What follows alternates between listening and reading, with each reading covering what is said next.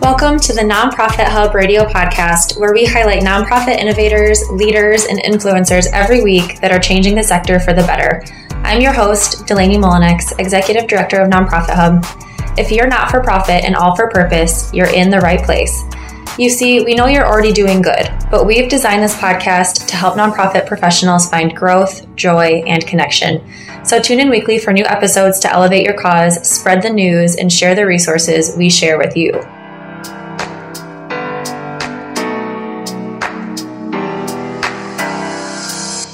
We'd like to thank Neon One for sponsoring today's episode of the Nonprofit Hub Radio podcast. Neon One envisions a world where nonprofits are empowered with the technology and resources to build a community of generosity. Join 6,500 other organizations and accelerate your work with a connected nonprofit platform. Learn more at neon1.com/nonprofithub. That's neon1.com/nonprofithub.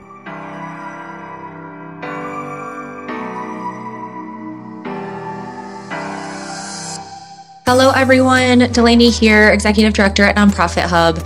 This Nonprofit Hub radio episode is with Heather Yandow. She is the founder of nonprofit.ist.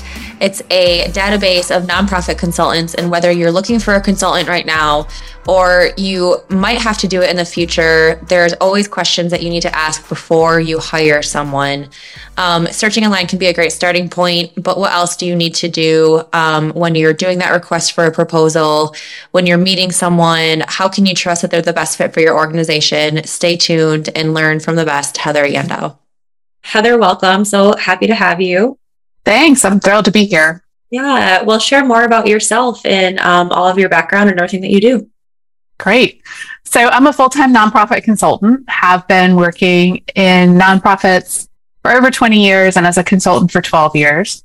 And I help organizations with strategy, with leadership, and with a lot of meeting design and facilitation. So I'm based in Raleigh, North Carolina, but I work all over the country with all kinds of organizations. So that is one hat that I wear. The other hat that I wear is as the founder of Nonprofitist, which is a network of nonprofit consultants. So if you are looking for a consultant, or if you're a consultant who's looking for community, you can find that at Nonprofitist. Yeah, I love that there's that aspect of building community between consultants. What was your kind of reasoning for developing that community that you found the need for? Yeah. So community is one of the things that I have found is kind of a repeating theme over all of my work.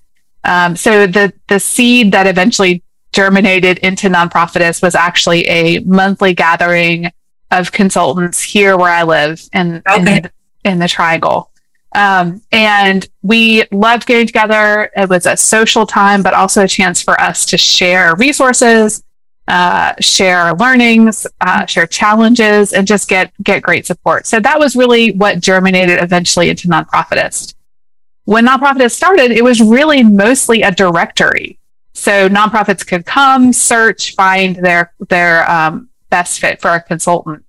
We launched in the start of 2019. We did some kind of community networking things, and then COVID hit in 2020.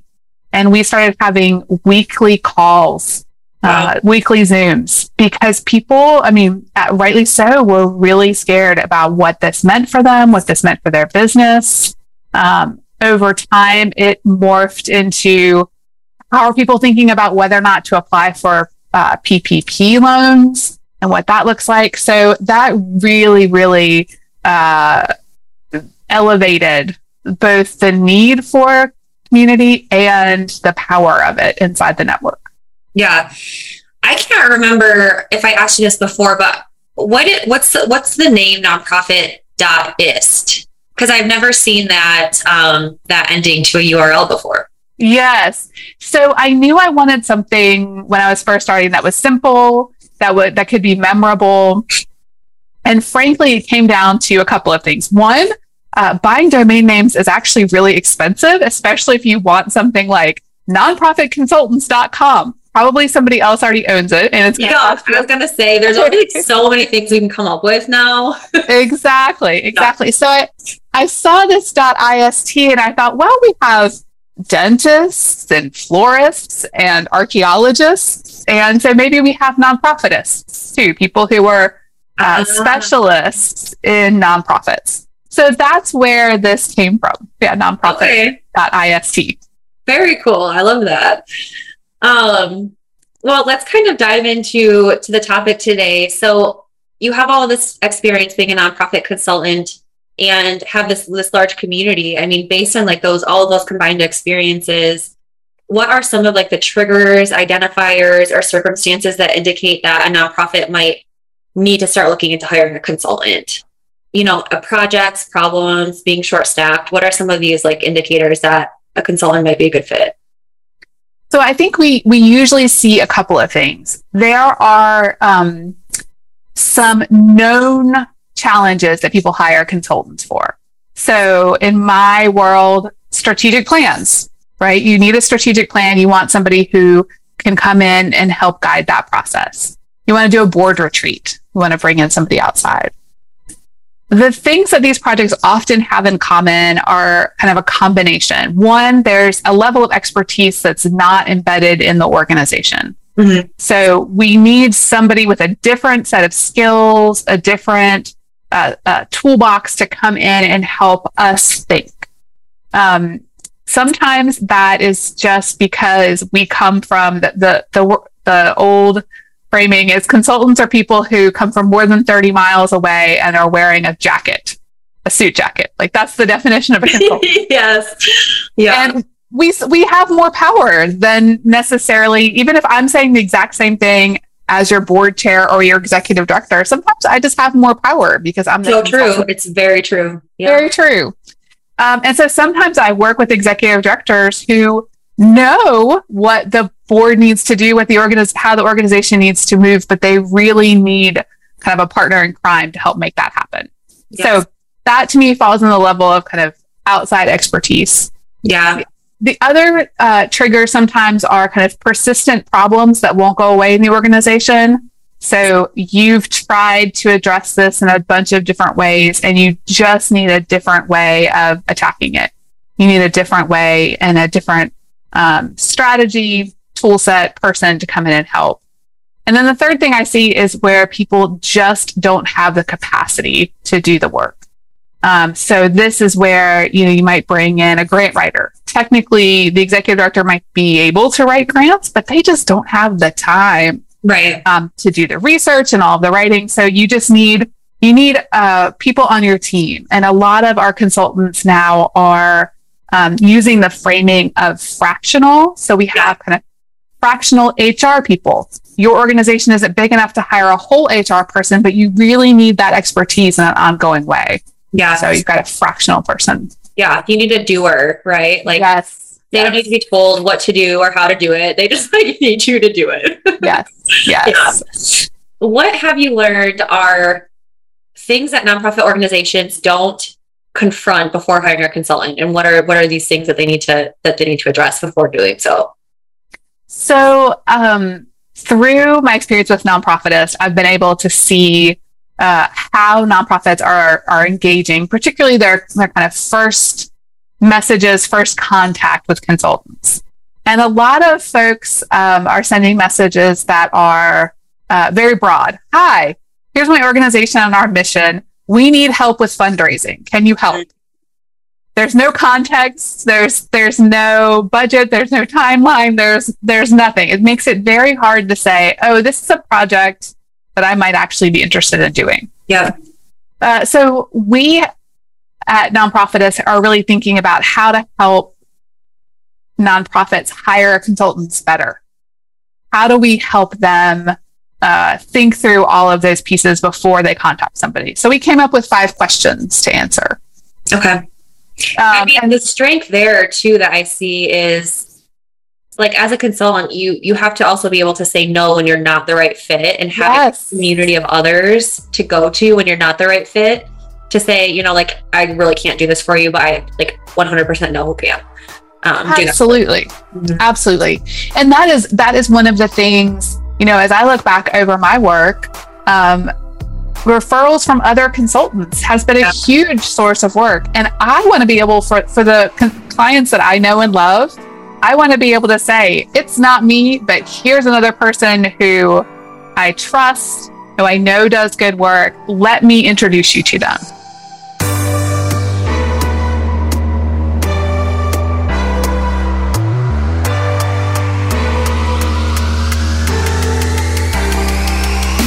Hi, this is Kevin Burgess, the editor of the Nonprofit Hub Radio podcast. Spreadsheets and clunky databases take so much time to manage and leave many opportunities on the table for nonprofits. With Neon One, you can take a modern approach to donor engagement and easily stay connected with your constituents. In today's environment, managing donors, members, volunteers, fundraising, and grants should happen in a secure and user-friendly environment. See how Nonprofit One enables nonprofits to leave the spreadsheets and outdated databases behind with a connected nonprofit platform. Visit neonone.com/nonprofithub. That's neonone.com/nonprofithub. Now let's get back to today's episode. Well, let's jump back in. All right, so let's talk about those 5 questions that nonprofits need to address. First of all, we identified that one of the problems is how and with what information they confront a consultant. Yes. So these 5 questions are designed to get you as an organization ready to make the most of your contact with a consultant. And from the perspective of a consultant, the information that we need to know to, as you said, know if this is the right project for us in lots of different ways. So the first is, what's the challenge that you want to tackle? What's the challenge that your organization is facing that's making you call a consultant? So sometimes we see people approach consultants with an answer, a solution to a challenge. And what I really encourage you to do is think about how you can describe what's going on in your organization and why you think you need to bring someone in, rather than moving all the way through that and making some assumptions about what the solution is. Yeah, that's part of what I, as a consultant, can bring, are some good questions to really help diagnose the situation, help think about what the process should be. Yeah. I might bring I think that's an important thing to note, because as a leader or someone who believes that they're, very well qualified to do their job, if you're looking for a consultant, there's probably like a level of pride to where you don't want your leadership to be threatened. So you don't want to go out to somebody and say, I don't know how to solve this. So I think like initially you want to come out and say, can you help me with this? I know exactly what needs to be done, but also like you're the specialist and I need to like reach out to you about it.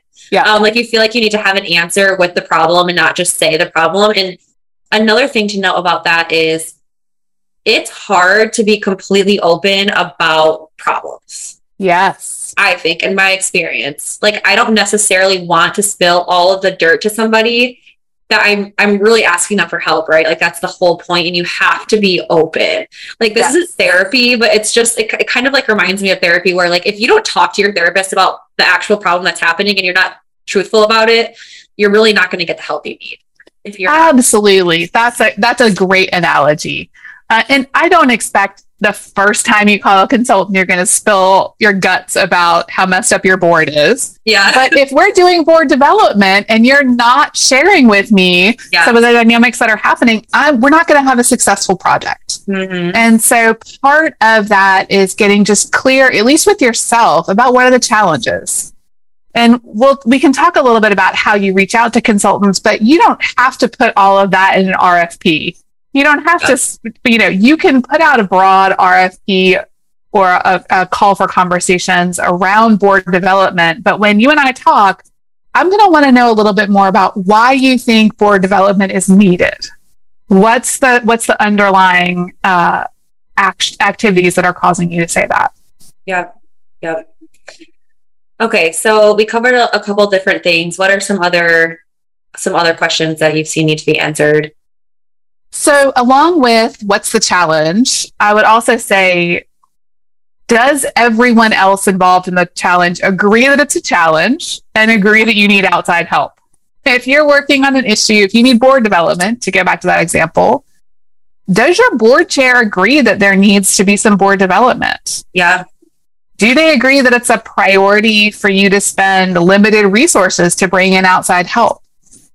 If I show up to the first board meeting and the board chair is unhappy that I'm there and the board doesn't know or isn't bought into the fact that you need an outside person, we are not going to be successful, most likely. Yes. So that to me is kind of getting your team on the same page and making sure that they are also ready to engage in this work. Yeah. Kind of a personal question that I'm curious about. Have you ever had a situation where you got hired by an organization and then you really just didn't click with someone that you were working with, and you had to kind of like step back and say, maybe this isn't going to be a productive relationship. Can we find someone else? Or I have certainly not clicked with particular people that I've worked with. Yeah. It has never gotten so bad that I have needed to step back. Mm-hmm. Often, thinking about a recent experience, there was somebody who we just kind of butted heads with, and I had to decide as a consultant, do I want to keep struggling with this person? Where are the places where I really need to make sure that my voice is heard, and where are the places where I can just let that person, have their way? Yeah. Especially, in this case, it was a volunteer board member who's giving their time for this project. I have a lot of respect for what that person is doing. And so trying to kind of balance all of that. Yeah, of course. It reminds me, I just finished yesterday an audiobook, The Subtle Art of Not Giving, a word that I won't say out loud, but it just kind of reminds me of that, you got to kind of pick and choose. Yeah, absolutely. Caring, yeah. Well, I'm glad that earlier you kind of brought up the topic of fractional staffing. And I think that the word consultant can be used in a lot of different situations, and it doesn't always mean the same thing. And I feel like that definition has really expanded, especially recently. I've been seeing a lot of conversations. I've personally had them with a lot of people about, the need for talent, the need for experienced leadership. And I don't know if you've heard of Tim Lockey's human stack methodology. No. He's developing a methodology where you need to pair the human stack with the tech stack. And they both need to be confronted kind of at the same time before an organization takes on technology. And ultimately, technology providers never need to forget the humans that these technologies are made to support. So, what are your thoughts on the consultants who are more like doers? Like I said, like the executors, the doers, these fractional staffers. Like you said, you've seen this be successful. Is it being used more often? I think it is. I am seeing more organizations get clear about how they can get help without hiring whole full-time staff. And I think part of this is the world around us and kind of the rise of the gig economy and understanding that you can hire people who are not within the nonprofit organizational structure, but can still help. So I think for a long time, in nonprofits, I've seen us hire web designers or graphic artists, very specific skill sets that are outside of our expertise. But I do think we're getting more and more comfortable with hiring that fractional fundraiser or accountant or lawyer. Yeah. In my experience, like the terms fractional CEO and fractional CFO are really familiar. But, what about fractional HR, fractional technology specialist, or like all of these other things that are really depleting to like the energy of nonprofit professionals? Like, let's maybe consider like fractional staffing for those positions. Absolutely. The other thing that I'm seeing a rise in related to this is interim executive directors. Yeah. So when an executive director is making a transition, whether it is planned in advance or sudden, organizations becoming more comfortable with hiring somebody who can really help the organization weather that transition and do it well. Yeah. Nonprofit is a really awesome tool to find trusted consultants and experts to help with, the next big project that a nonprofit is tackling. What are some other things that nonprofits should really do before hiring a nonprofit? So I think like my two recommendations, and I haven't been an executive director for very long, but this experience stems with anytime you're hiring anyone, paying anyone for any type of work.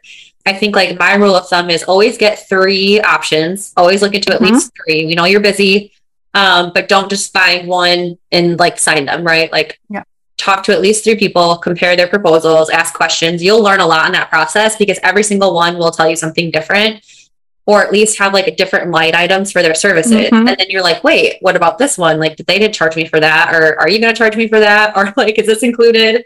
All those questions can come from having like 3 different options. And then secondly, get references.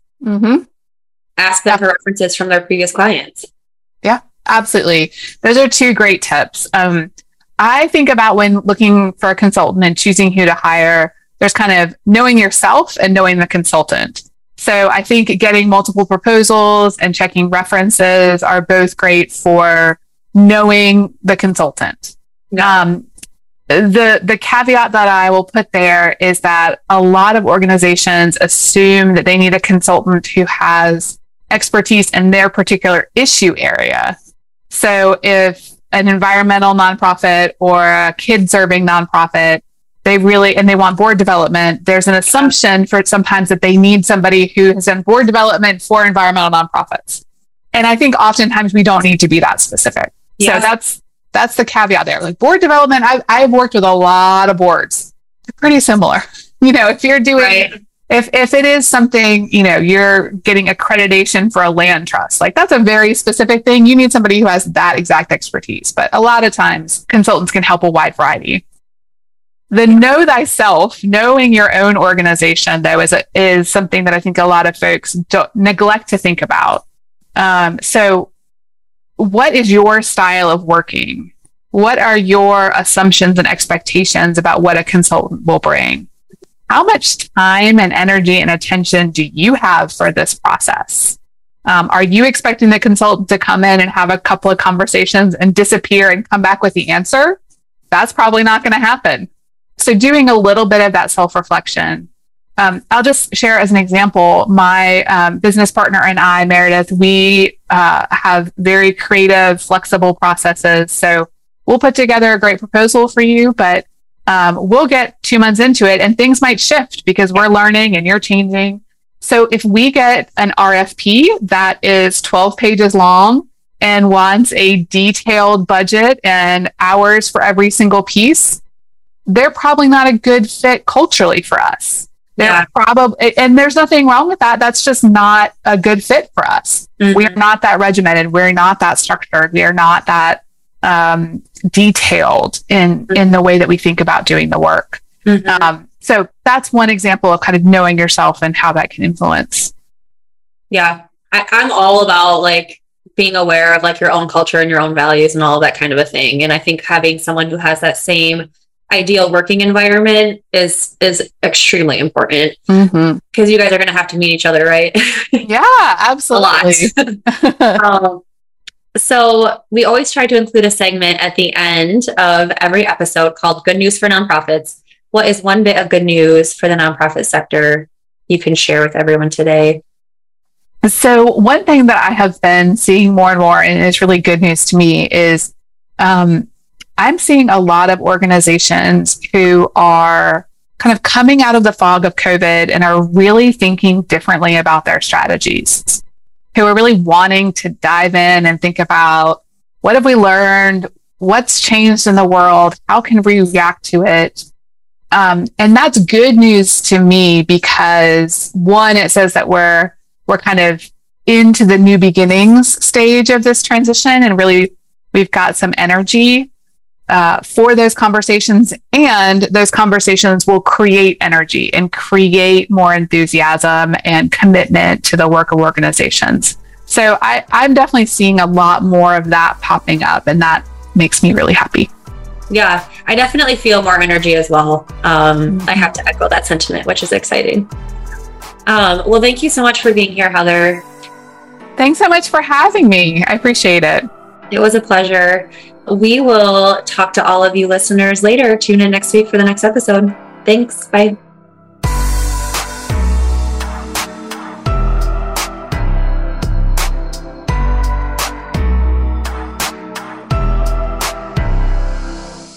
Thanks for joining us for this Nonprofit Hub Radio podcast episode. For more resources on fundraising, marketing, and all things nonprofit, be sure to check out the #1 nonprofit toolbox at nonprofithub.org.